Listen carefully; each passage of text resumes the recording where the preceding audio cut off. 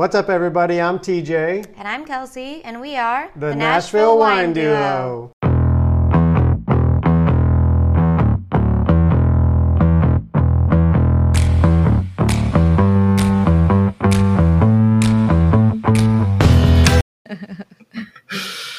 All right. We are back. Another killer episode. We are so excited to have this man. You've been talking about this for weeks. He has. He's been talking about this for weeks. He's really so excited. Yes. Besides wine, I love my whiskey and my bourbon. I love cheese. We're eating cheese too. So we have the man here, Andy Nelson, co-founder and head distiller of Nelson Greenbrier. Yep. One of the Nelson brothers. Yes. Happy to have you on, man. We're going to do a whiskey and cheese pairing. We're so excited. Yes. How are you, Andy? I'm great. Yeah, happy to be here. Thanks for having me. You are our first distiller, our head distiller on the podcast. All right. Do I get a medal or something? We're going to give you a button. Yes. Yeah, you'll get a button before you leave. Good, yes, with our faces on it. We have to wear it everywhere. It just hasn't come in yet. Yeah, we'll ship it to you when they arrive. No, it's an honor to have you on. And like Kelsey said, I've been so excited about this and just to learn the history of Nelson Greenbrier and to just taste along with you. Yeah. You brought some bottles, and so this is an honor. So we appreciate your time and just coming out here to Franklin, Tennessee to do this podcast with us. Yeah, good deal. And funny side note, he came 45 minutes early, which is totally okay, but I was in my pajamas at noon on a Monday. Real life. TJ had an eye appointment this morning, so he got lucky. He was already all ready. I just took off to the back room. But you know what? In fairness, I will say I thought I was 15 minutes late. Yes, so, I know. Yeah, a little bit. Schedule's thrown off. I know. It's a great way to start a podcast. Oh, good. It made me feel like I like that you guys are it's in your home, so it's very comfortable. I didn't feel like I was at a doctor's office waiting or something. That's good. I could have just stayed in my pajamas. You could have. I would not be offended.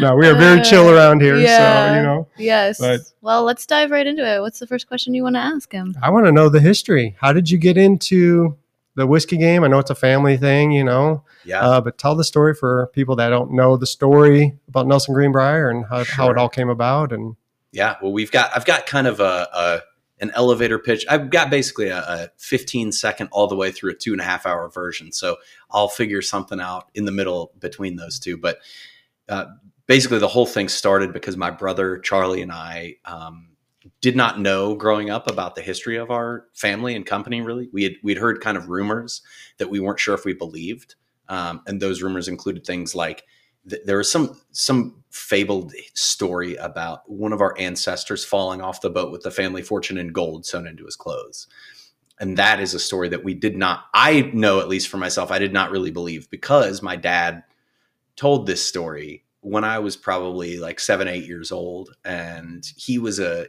big storyteller guy, and definitely of the ilk of storyteller to go by the mantra of never letting the truth get in the way of a good story. And so I knew that, and my mom would tease him about his stories, how he's embellishing and this and that, and so I, as a 7, 8-year-old, thought Dad was just making things up, So that was the lens with which I saw or heard this story that Dad was telling about that. And he knew almost no details beyond just what I told you, someone falling off the boat with the gold. So there was that, but we didn't know that had anything to do with the family business, because we had heard a separate kind of rumor that there was some sort of whiskey thing in Greenbrier, Tennessee back in the day. So that was it. I didn't know growing up where Greenbrier, Tennessee was. Didn't know what this whiskey thing was, if it was legal at all or just a big moonshine operation or a small moonshine operation. We just didn't know. So fast forward to 2006. So my brother and I were on a trip. So our dad had gone in with some friends of his, three buddies, to buy a full cow worth of meat from a butcher in Greenbrier, Tennessee. So he asked if we wanted to come along with him to pick up his quarter of the cow worth of meat. So we said yes. And so it was the summer of 2006. So it was me, Charlie, Mom, and Dad. We go up there and we stop to get gas just before we get to the butcher's house. And we're filling up on gas. And at the corner of this gas station, it's a Citgo station in Greenbrier, Tennessee, at the corner of Springfield Highway and Main Street. And there's this big green historical marker that says Nelson's Greenbrier Distillery on it. And, when we saw that, the hair on the back of my neck kind of stood up, and we read on it. It said 1 mile east on Long Branch Road, Charles Nelson opened the Greenbrier Distillery. And it goes on to talk about the rest of the history, the economic prosperity it brought the town and county, finest producers of, whiskeys and fruit brandies, et cetera, et cetera. And so this was just this very surreal moment where we were like, all these little details and rumors and ideas that had been kind of long forgotten in my head anyway, started slowly pouring back. And this kind of narrative was, revealing itself in my head, I guess. So anyway, we were still filling up on gas. So we stopped, filled up the tank and headed over to the butcher's house. Well, he happened to live about a mile east, and we asked him what he knew when we got there. What do you know about the old distillery? And he said, well, you're standing on the land that this plot of land was where the distillery was. Look across the street, and it's just this little 2-lane country road we drove up on, and across the street, a building that we saw driving up. We didn't know what it was. Well, it was an original barrel warehouse for the distillery. And so we went, checked that out, still got the rick structure, no barrels in it anymore. But, and then a little bit behind that is this creek, and sitting above the creek on stilts, this little building that held the fermenters back in the day. And then a little hill on the other side of the creek. And about halfway up the hill was this original spring house with the spring still running, feeding the creek. And so, we saw that, drank from the spring and all. And then Chuck, the butcher, told us to go back over to Greenbrier Historical Society, which is just a little, a couple blocks back from where we came, and had, this one room dedicated to the history of the town or rather of the distillery. The whole thing was dedicated to the town itself and its history, but the distillery was a major part of it. And so we walked into this room, and it had little old, kind of artifacts and advertisements and things like that. And then there was this glass case in it on the floor with, among other things, these 2 original bottles of Greenbrier Tennessee whiskey with our name on it from like the 1870s. Wow. And it was just like the moment where we knew this is kind of what we're here to do. Cause I was a year out of college, and Charlie still had a semester left. And so he went ahead and took a business class, which was of course very helpful. And, and so that was that. So that's like kind of one part of it. And I don't want to take the entire time we have here telling this story, but from there we started researching the history. We still knew almost nothing about it. Not only that the rumors were true, but that it was possibly bigger than we thought. Mm-hmm. And so then we started doing the research, and found out a whole lot more. And it was just over the years. And so we've collected all these crazy details about the history, and that the reason we're doing it is because it's all true. Like, we didn't have to make anything up or embellish anything. It was like we found these documents, and all this history is like wild and true. And it was, back in the day, it was the biggest distillery in the state of Tennessee, fully legal and everything, until Prohibition. So, wow. Yeah. So you get the information. You're like, oh, wow, we have this history. How do you then dive into learning the craft and figuring it all out? Like, how did that come about? Well, so all the next step was a handful of things, just, to use corporate speak, parallel pathing, a whole bunch of different research, right? So there was our family history research, there's industry research, just kind of networking, understanding, learning what is whiskey. We knew almost, very, very little about whiskey at that time. Mm-hmm. I was kind of jokingly, I was just coming off a world championship in beer pong. That's where I was at in my life, just out of college. And so wasn't a huge whiskey connoisseur just yet. And so there's learning that, and just talking to people in the industry, like, how do you even run a business of any kind? And all these things, we knew just nothing. So it was all, the future well ahead of us. And so one of the most important parts was really what gave us the confidence to do what we wanted to do. And that was really a couple things. One, first of all, learning the actual history, going back to the 1835. And I'll get into that in a second.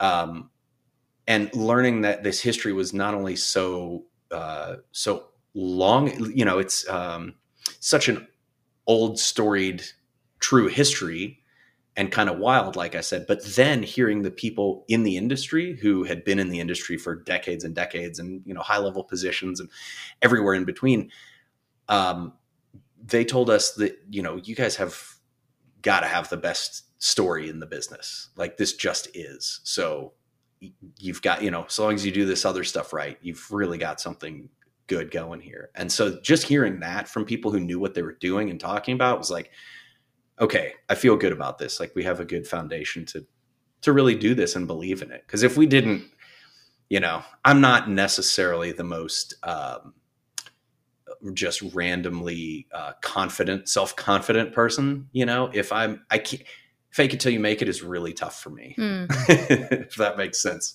Yeah. You know, if I don't really, really believe in something, and it's hard for me to like go full in, you know? So yeah, but, well, while we're sitting here, I might as well just go into the history, because get it out of the way.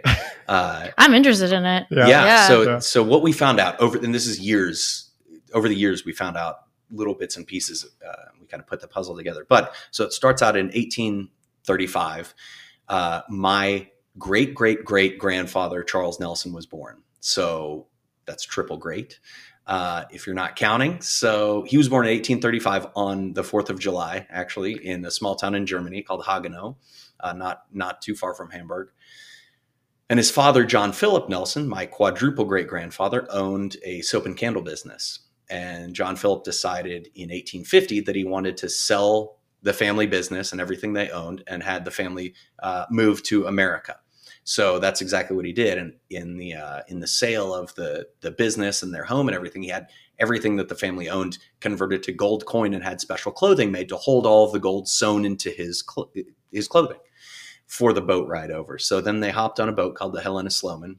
So Charles was one of 6 children. His oldest sister, he was the second oldest sibling. He had an older sister who had already moved to the States with her husband. But Charles was 15 at this point in 1850. And so he was the oldest sibling on the boat. And so let's see, where was I? So they got on the boat called the Helena Sloman from Hamburg to New York. And while they're at sea, this is October of 1850. While they're at sea, there are big storms and high winds, and they're somewhere off the coast of Newfoundland, Canada, you know, pretty close to final destination. And I don't know if it hit an iceberg or what, but big storms, and the boat gets damaged and is slowly sinking and taking on water. So after about 3 days, there's an American ship that comes nearby, and they signal, you know, SOS or whatever. I guess that's probably a universal maritime equivalent. Anyway, Morse code. So this American ship called the Devonshire, you know, comes back to rescue the passengers. And they're just, I mean, think of the movie Titanic, right. The rescue boats shuttling people back and forth. So they get to the very final rescue boat, and John Philip, with the family fortune and gold sewn into his clothing, was on the very last rescue boat. Well, that boat capsizes in transfer with, you know, I think it was 12 people on board, and they all, of course, drown. Again, I mean, it's iceberg. It's not exactly tropical waters. But again, John Philip had the family fortune and gold sewn into his clothing, so he just sank to the bottom of the Atlantic immediately. So that was the end of him, but the rest of the family had ended up getting to the Devonshire safely and then safely to America, but with literally nothing but the clothes in their back. And so they get there, and Charles, again, oldest at that point, is 15 years old. And so he and mom are now kind of head of the household, and he finds work at a soap and candle factory in New York called the Hayes and Schultz firm, works there for a couple of years. And then, so about 1852, he moves over to Cincinnati, Ohio, where his sister had already lived. So as now a Cincinnatian, I guess that's what they call it. Yeah, that sounds right. For the 1,000,002 times I've told this story. So as a Cincinnatian, he becomes a butcher. Cincinnati is known as Porkopolis, big pig farming town.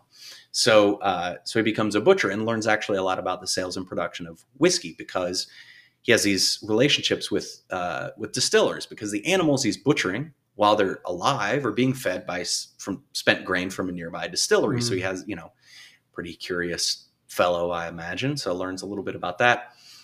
Anyway, then about 6 years later, moves down to Nashville in 1858 and starts his own grocery business downtown, what is on now 2nd Avenue downtown Nashville, but then it was known as Market Street back in those days. And so that was really the foundation. The foundation of that business, rather, was his 3 best-selling products, which were his coffee, meat, and whiskey. So those, his coffee vendor, his coffee delivery guy, and his butcher kind of were buddies. And what Charles decided was that his whiskey was his best-selling and most profitable product, and it was being distilled at a distillery in Greenbrier, Tennessee, which is about a half-hour drive north of Nashville in the modern day. And so what happens is that he was, back then it would have been known as rectifying. Nowadays it's kind of more familiarly known as sourcing, just taking whiskey distilled from another place and, doing your own thing to it, processing it, blending it, however you want to do it, and bottling it and labeling it yourself. So that's what he did. So he took this distillate and helped, age it and then blend it and bottle it as Greenbrier Tennessee whiskey. And so that became one of the most, popular and profitable brands in the United States back in the day. So he was kind of doing very well with it. And he decided, let's get out of the grocery business, and I'm going to buy the distillery that's distilling my whiskey and let my other 2 vendors do as they please with their respective products. So his butcher's last name was Hill, and he had this business that eventually evolved into what's now known as H.G. Hill Food Stores, Oh, wow. Yeah. Regional kind of Middle Tennessee area grocery chain.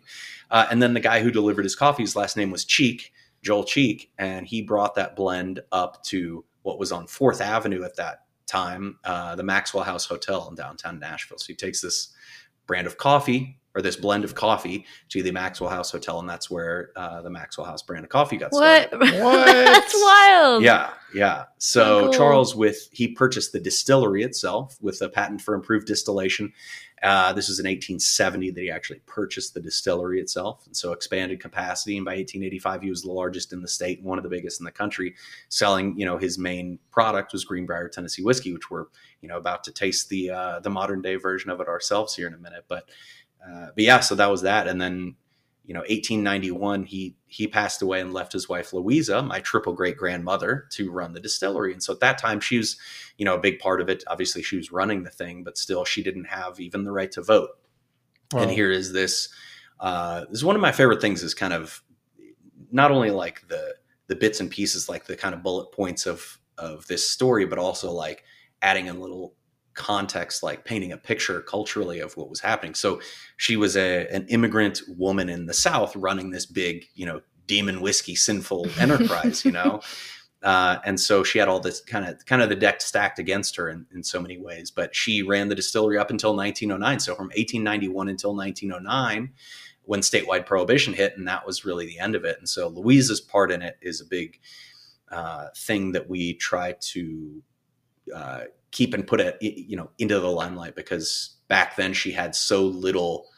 Like when we found, for example, her obituary, it's a little bit more than this, but basically her obituary said, Louisa Nelson, born 1838, died in 1918, and here's what her husband did, and it was just, it's just kind of insulting, Yeah. And so she was such a big part of it. She ran it for 18 years, and so.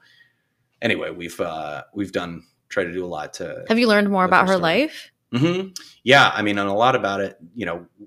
Part of the things that we're trying to do, like we've created a liqueur in her, kind of to honor her spirit, as we say, Louisa's Coffee Caramel Pecan Liqueur. That's delicious. We named our still after her. We have a big mural that we're going to be repainting in the production floor. And then we created the Louisa Nelson Awards in her honor to do each year, celebrating typically Nashville area women doing, making a big difference in their community in one way or another. So, just trying to bring her name back into the light as much as possible. Very cool. Anyway, so that was really the end of it. And then I kind of told this story backwards, fast forward to 2006 when we rediscovered everything at the butcher's house. And that was kind of where it started. Everything just died from in Prohibition when that happened. Mm-hmm. And then it didn't all get rediscovered until that story you told us about the gas station. That's right. Yeah. And we've had, some of the original bottles we have from back in the 1870s. And I didn't know it at the time, but the first bottle we ever really saw, other than the ones at the Greenbrier Historical Society, came from my great uncle. He just had it, in in a closet in his house. He'd just kind of forgotten about it, I guess, and didn't know much about it.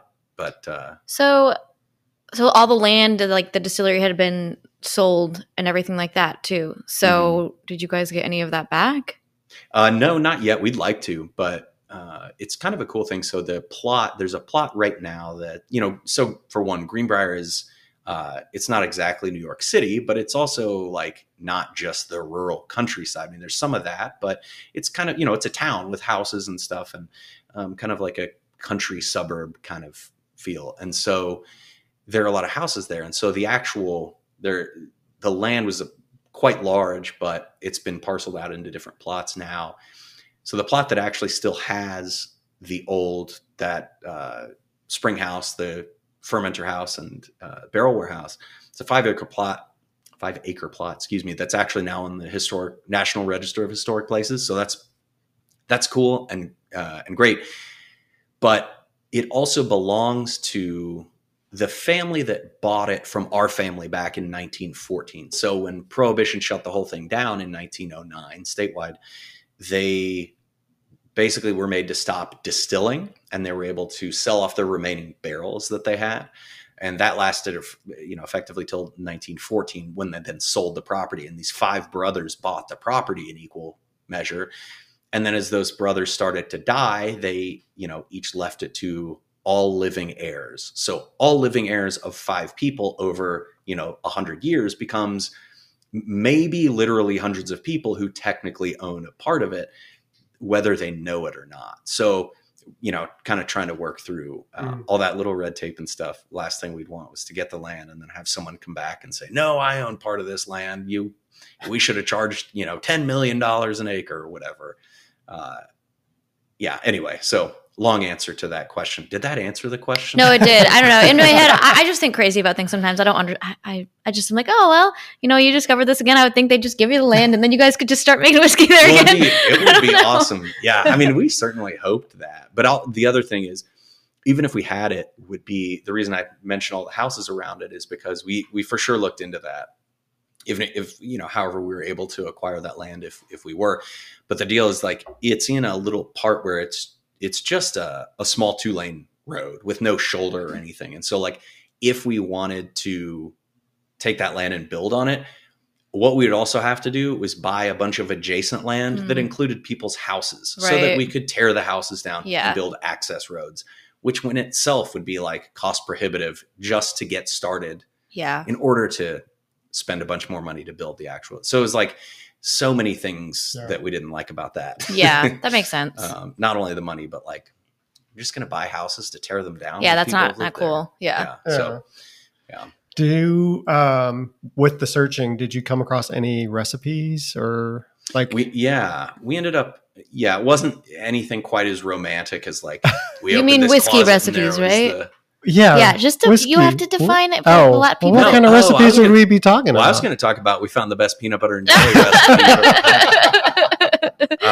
Peanut butter and jelly flavored whiskey. I didn't know they were referred to as recipes. Oh, sure. Well, I'm not a distiller. I'm just using layman terms. So what would you call it? It's recipes. Okay. See, I know more than you think. No, I know you know a lot. You've been to a lot of he's been to a lot of whiskey tastings and stuff. Well, I bet you may have been thinking of the term mash bill. Does that sound familiar? Maybe. Because that's kind of used interchangeably with whiskey. The mash bill is just the percentage of what grains you use. Oh, okay.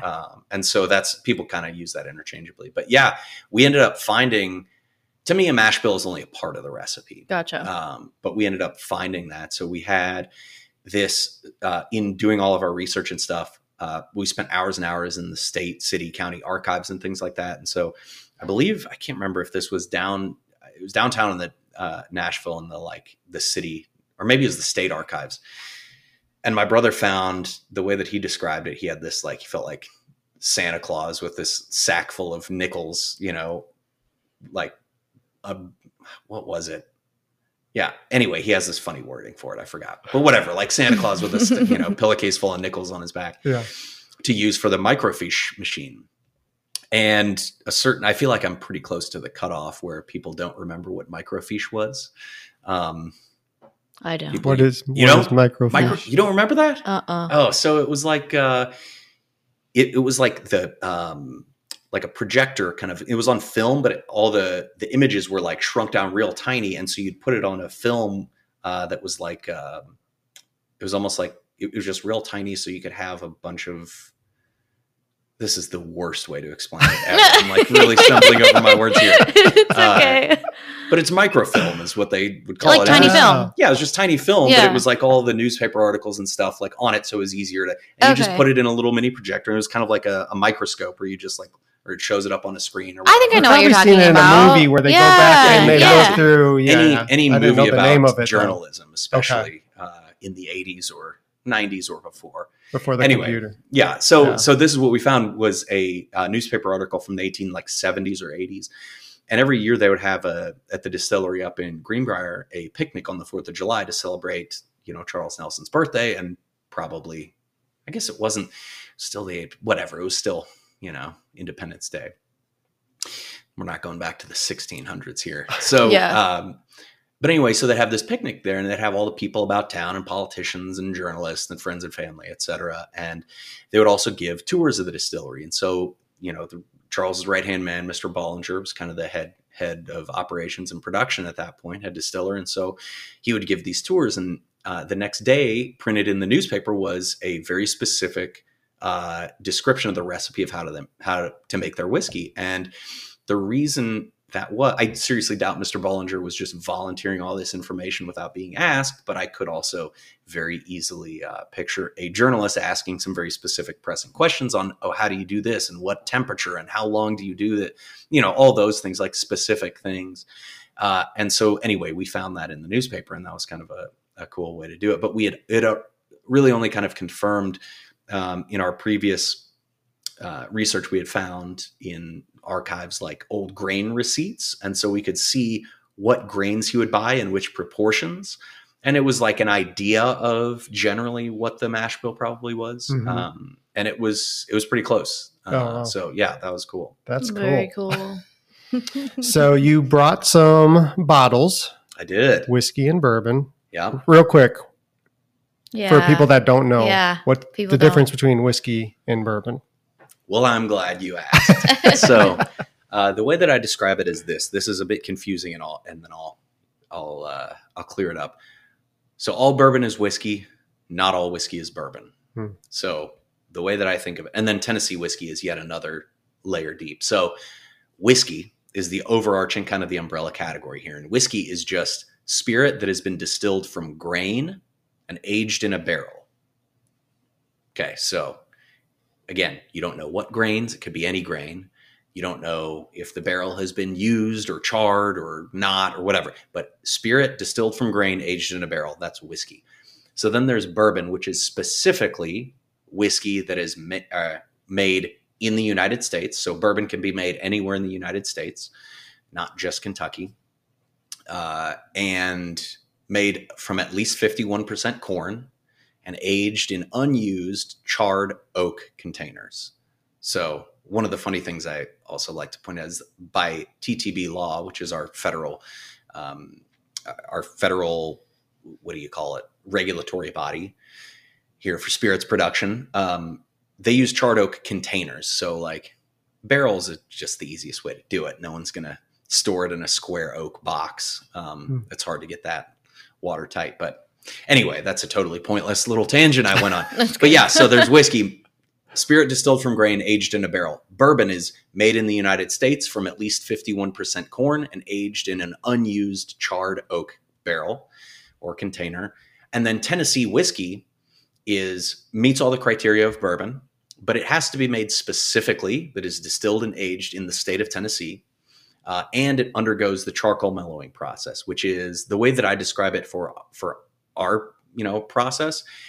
We take our fresh distillate off the still. It's just clear whiskey off the still. And then we run it through a bed of sugar maple charcoal. So which is just to say it is charcoal from the wood of a sugar maple tree. I think of it as like a giant Brita filter for our whiskey, if that helps. So that is Tennessee whiskey. So all Tennessee whiskey is bourbon. Not all bourbon is Tennessee whiskey. Okay. That makes sense. So what's the reason everyone always thinks that bourbon can only come from Kentucky? because there's so many distilleries there? Yeah, I think so. And traditionally, Kentucky bourbon, kind of became a famous thing. But I can't remember the name of it, what the act was. But in 1964, Congress dedicated bourbon as America's native spirit. So bourbon is specifically a uniquely and specifically American thing. It just happens, I think, that most of it comes from Kentucky. And probably still is made in Kentucky. Okay, that makes sense. Well, tell us about the whiskey bourbons that you brought. And then we'll talk about the cheese that we're going to try with it. Great. So we've got 4 whiskeys here. So we've got Nelson's Greenbrier Tennessee whiskey, which is what we're going to try first. And we've got Nelson Brothers Classic Bourbon, Nelson Brothers Reserve Bourbon, and then Nelson Brothers Sherry Cask Finish Bourbon. So we're going to try them in that order. So to start out, we've got Greenbrier Tennessee whiskey.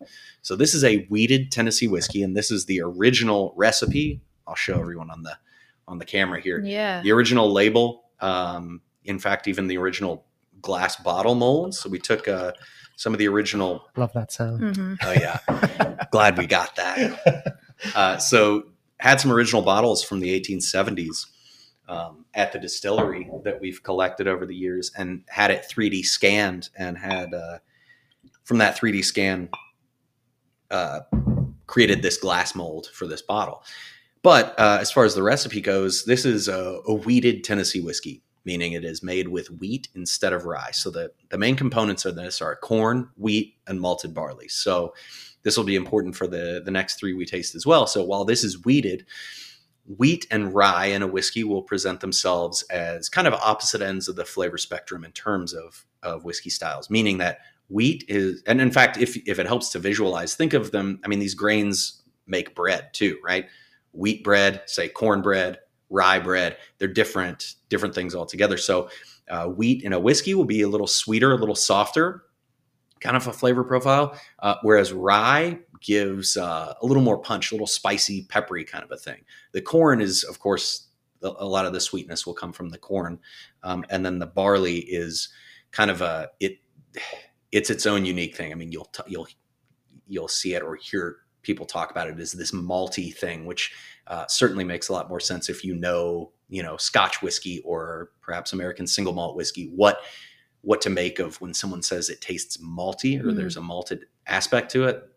It's hard for me to even describe it in words, but for me, I kind of know it when I taste it, if that makes sense. Yeah. So with tasting, is there a certain way to taste? In the wine world, you swirl, you sniff, you swirl. So my big thing is there are no wrong answers. There's no, truly the only right answer is whatever you enjoy doing. So with that, kind of some guidelines that will help for you to decide what is the right answer for you are the way that I do it is it's still a spirit, but it's much, much more high alcohol than wine, for example. So you don't want to just put your nose into it. It'll burn your nose. So what I do is I go as though I'm about to take a first sip. I'll put my mouth on the glass and then I'll breathe in through my mouth and my nose. So I get a little bit in my nose, but the vapor's kind of on the back of my palate and my tongue. So you kind of taste the vapors with your tongue. Yeah. You're kind of tasting the nose of the spirit. And that's very, very helpful. You get a lot more robust idea of the nose, and especially if you're trying to write tasting notes and things like that for the nose, that's very helpful. And that's kind of how I do it.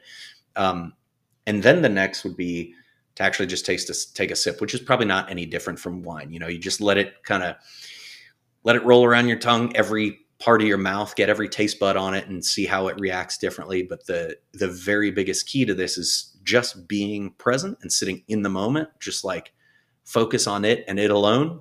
And one of my favorite things about tasting a whiskey or food or any, wine, anything, is that it is, and this is the key to being, no wrong answers here. It is uniquely your experience here. No one can ever tell you, oh no, there isn't this note in it. There's only X, Y, and Z. Yeah. So what if you don't get what they get and vice versa? Right. So much of it has to do with maybe it's a very specific dessert recipe that your grandmother used to make and you love that thing. You have that aroma in your mind bank forever. And it's that unlocks something in the whiskey that you're like, oh, this reminds me of that. That's specific to you and no one else is going to get that. And that to me is one of the biggest kind of pieces of magic about this. It's there's no need to be like intimidated about it. For whiskey, there are a lot of people who are kind of intimidated, but that's the thing that I tell them is like, think about, your grandma's kitchen or whatever it is that kind of has these specifically aroma. It's, closest scent tied to memory. But anyway, tangent again. Good words. No, just kind that's awesome. Yeah. And then the finish, again, just sit there and let it, just swallow it, let it hit every part of your mouth. It's super smooth up front. You already tried it? Yeah, I tried it. Well, hey, cheers, you guys. Cheers. Yeah, cheers. Awesome.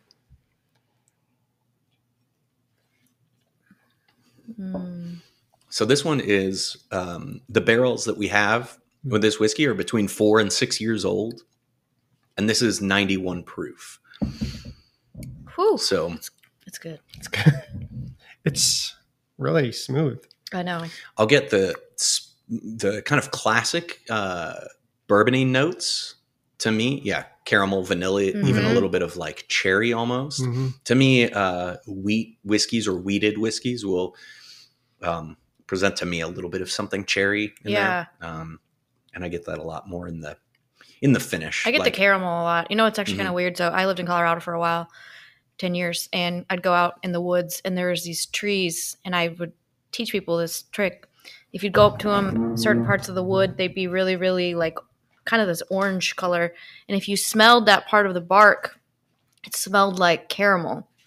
Like seriously, it was crazy, like these trees. And when I drank, like it took me right to that moment. Like, yeah, it's so weird. They had like a butterscotch smell. I don't know what I don't know. I have to maybe Google what that tree was, but yeah, I can. Yeah. I mean, butterscotch is a really good thing to look for. And then, this is the other thing with whiskey and it's with wine or whatever too, is, it just takes practice, get your reps in and build your vocabulary and kind of like, that's why there, again, no wrong answers. You're not going to tell someone who just started out at the gym who can only bench press 100 pounds, like, no, you're doing it the wrong way because you're not benching, 360 or whatever. Yeah, loser. You just started, they're going on their own way. I like that. Get your reps in. I know. Drinking, we get our reps in all the time. I know. Every day. You can tell I'm a big weightlifter myself. Yeah. Well, and you suggested some cheeses to go with these whiskeys, which was really helpful. So I picked these up from Trader Joe's. And the first one, I think it's the honey goat cheese. Right? Or am I going in the wrong? I'm in the wrong. Sharp cheddar. I'm in the wrong. Yeah. Mine flipped wrong. Okay, sharp cheddar. Yes. So I'm excited to eat some of this with the whiskey. So the sharp cheddar I picked because, for one, I love all cheese, so that's not unique to this plate. But like, given the sweeter, softer flavor of this Greenbrier Tennessee whiskey, this wheated whiskey, I like the idea of the sharp kind of punch to balance this softer aspect of the whiskey. And then you'll see I tried to balance things as far as the flavor profile. That's the whole point of pairing something. It's kind of crazy because it changes it as you say. Yeah, as you eat the cheese and then you drink it. Mm-hmm. The saltiness adds something totally different. Yeah. Well, when we picked this, we were talking and talking about trying whiskeys and what could we pair it with and everything, and the cheese idea came up, and I was telling some people, and they're like, cheese and whiskey? And I was like, but going on the internet and looking at, it's a big thing. It's a huge deal. Yeah. And this first one tastes amazing. Yeah. Thank you. And thank you, Trader Joe's, for helping. That also tastes amazing. Love it. Yeah, it really helps, I guess, even calm the whiskey down, like the cheese and the pairing, Yeah. It's very nice. I know. It's really, really, really good. You want to move on to the next one? Yeah. I got water to rinse out the glass if you need to. Oh, yeah. Yeah, so the next one is going to be Nelson Brothers Classic Bourbon. So this here is a high rye bourbon. So this is whiskey from 3 different states, from Tennessee, from Kentucky, and from Indiana. And it's all high rye bourbons from those states blended together to create this particular flavor profile. So the bourbons in here are in the barrel for between 5 and 7 years old. They're in the barrel for between 5 and 7 years. And the proof on this is 93.3. So again, given that this is a high rye bourbon, the rye being more spicy, peppery, that kind of a thing, the idea with this whiskey is to be as versatile as possible, whether someone likes to drink it neat or on the rocks or in a cocktail or whatever, stands up really well in a cocktail. And rye spice gives it a really nice backbone so that the whiskey doesn't just kind of drown in whatever it's being mixed in with the cocktail. So that's always very good. But we're pairing this one with a buffalo mozzarella, right? I figured it was like, the mozzarella to kind of temper that rye spice. Not that the rye spice is too much. It's like, to be honest, I think it's just enough. But you know, in the head distiller, in the kind of inverse way that the sharp cheddar would balance the softness of the Tennessee whiskey, the kind of soft, both physical softness and flavor wise of the mozzarella could balance the kind of rye spice of the. I love this. Like as you're talking, I'm just like eating and drinking, and I'm like, I want you to be around whenever I'm just drinking and eating, and you can kind of, you know, be the background description of what I'm enjoying. That is so good together. I love this one. I feel like I could just completely drink this straight in a glass and enjoy it. This is one of my favorites. I've had the classic before, and it's a go-to. I love it. So smooth, so good. Thank you. I love this. Might need to ask a question so I can just kind of enjoy this for a second. Well, tell me about, so like now, like what does the operation look like now? So we're in the Marathon Village area of right near downtown Nashville. And we're actually, as we record this, we are really just a couple, 2-3 weeks out from opening a new part of our facility, and that would be a bar and restaurant. So when we first started out in this building, it was 2014, and we started out with, offices, production floor, a little bit of a barrel warehouse, and tasting room and event space. And so we're now expanding, adding a bar and restaurant, and just kind of expanding all the other portions of it, expanding our offices and tasting room and mercantile gift shop area and such, but adding the bar and restaurant. So we're really, really excited about that. And we're open for tours and tastings every day of the week. So please come by, check it out. I don't personally have any social media, but you're a smart man. Yes, thank you. I know. I wish we could do that. Well, it's hard to do this. I mean, I've been asked so many times. I have my own podcast, not to step on toes or anything. I don't. It's like we promote it on the website and the other socials, but I don't do any of it myself. I just interview people and have fun with it. But what's the name of the podcast so people can go search for it? It's called Still Life. Okay. Still Life. Pun as intended as possible. Many layers of that. Everybody check out his podcast. Yeah, but. So that's what we've got going on. And are you excited? Nervous? I'm very excited. I'm actually not really that nervous, just because we've built such a good team. We have a lot of great people with us, and chef, sous chef, the whole kitchen staff. Is going to be really great, and we're very excited about that.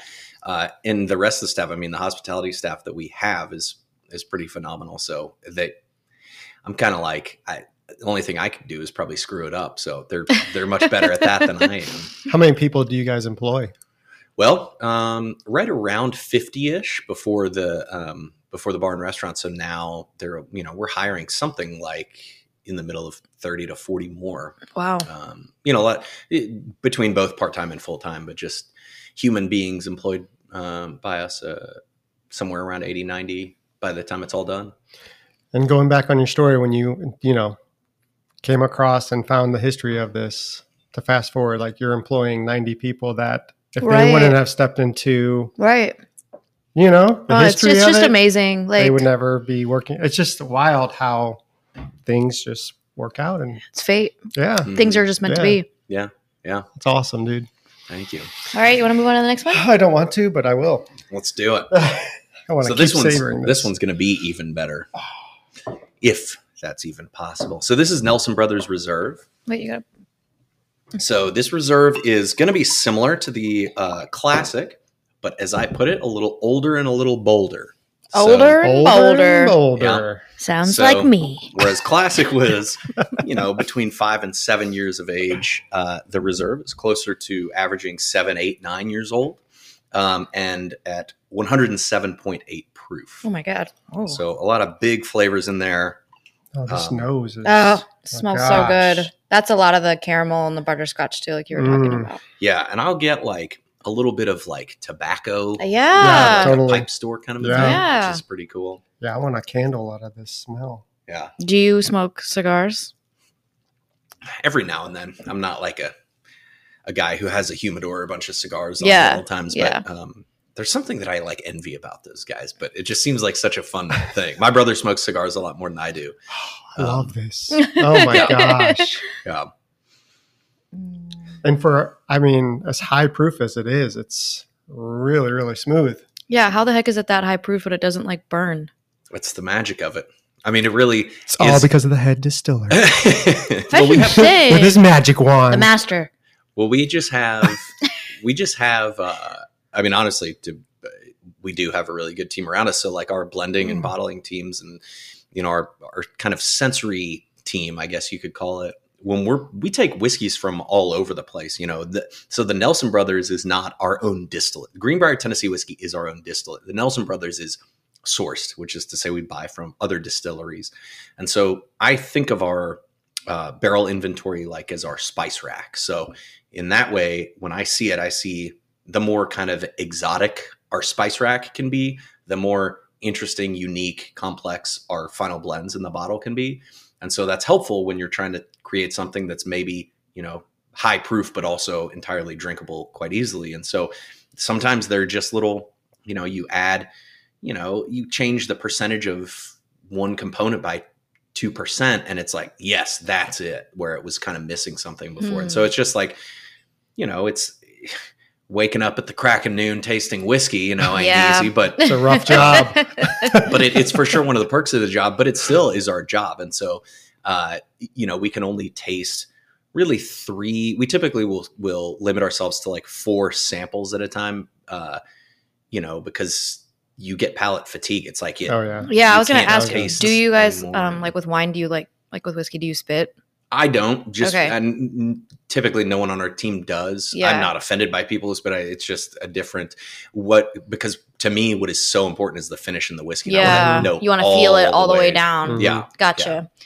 So, and then you chose a cheese with this one. So this is the Brie. Yeah. And so this one, again, obviously Brie going to be a little softer, both physically, but also flavor wise, but it has like a little punch to it. Which I really love. Baked Brie is quite a fantastic delicacy. But again, to balance the kind of that big punchy rye spice in here, a little something softer to just go with it. That also has a bit of kind of punch to itself. I was just thinking like this is going to be like a new Christmas tradition. We drink this whiskey with Brie. Mm-hmm. I love that idea. I know. It's the best idea you've come up with all day. Very, very good. Thank you. Delicious. That's a killer combination. That is actually, I love that combination. Yeah. That's really, really good. Yes. Seriously, I feel like it enhances the Brie and it enhances the whiskey. Brings out more. These crackers don't hurt either. These are good. Look, Andy, I tell everyone about these crackers, okay? These crackers, any cheese you ever want to pair, this is the cracker. Okay. So these are the multi-grain crackers from Trader Joe's. Yeah. It's a white box with a green label, green at the top. And I'm not kidding. You want a cracker that's going to go with any cheese? You get these crackers. Mm-hmm. Yeah. Love it. Oh, that's good. Yeah, that's the pairing. So good. Get a load of this next one. Oh. So you guys came out with a cask series. Mm-hmm. And I know you have, you're pouring the sherry, obviously, and then you have a Mourvedre and you have honey, right? Mm-hmm. Okay. Yeah. So what we're doing here is the sherry cask finish. And so this is if I'm not mistaken, this is the reserve blend. So this is the whiskey that we just tried that we take and then finish in a used sherry cask. So we specifically use Oloroso sherry casks from Spain. So they give it to me, again, no wrong answers here. It's whatever you get from it. But to me, this one gives it like a creamy, nutty vanilla extra thing to it that isn't in the whiskey by itself. It's just what that sherry cask adds to it. So, the whiskey, the bourbon itself has a bit of the sweetness because it's mostly corn, but then the rye gives it that spice. And then the sherry cask, that dry, creamy, nutty vanilla thing. Okay. And we're pairing this one with a goat cheese.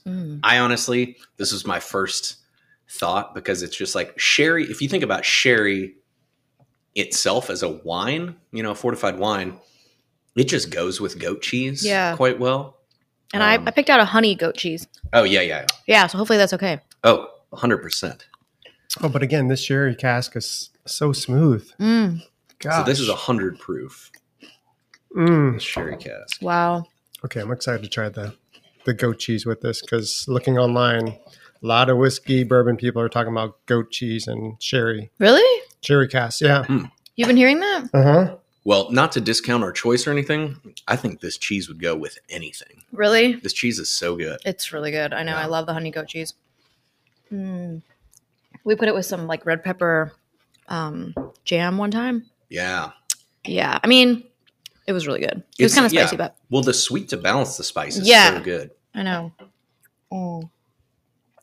That's delicious. That is so good. That's that's the most desserty one I think we've had. Money. Works well for the last one. Yeah. So you feel like that cheese could go with any of them? Oh, hell yeah. Because honey is such we've done a honey cask finish whiskey and it's it's pretty fantastic if I do say so myself. But also honey is just like such an obvious thing with whiskey. So many cocktails, include honey, or it's just something that pairs so perfectly with the flavors of whiskey that it's like you really can't go wrong with it. Yeah.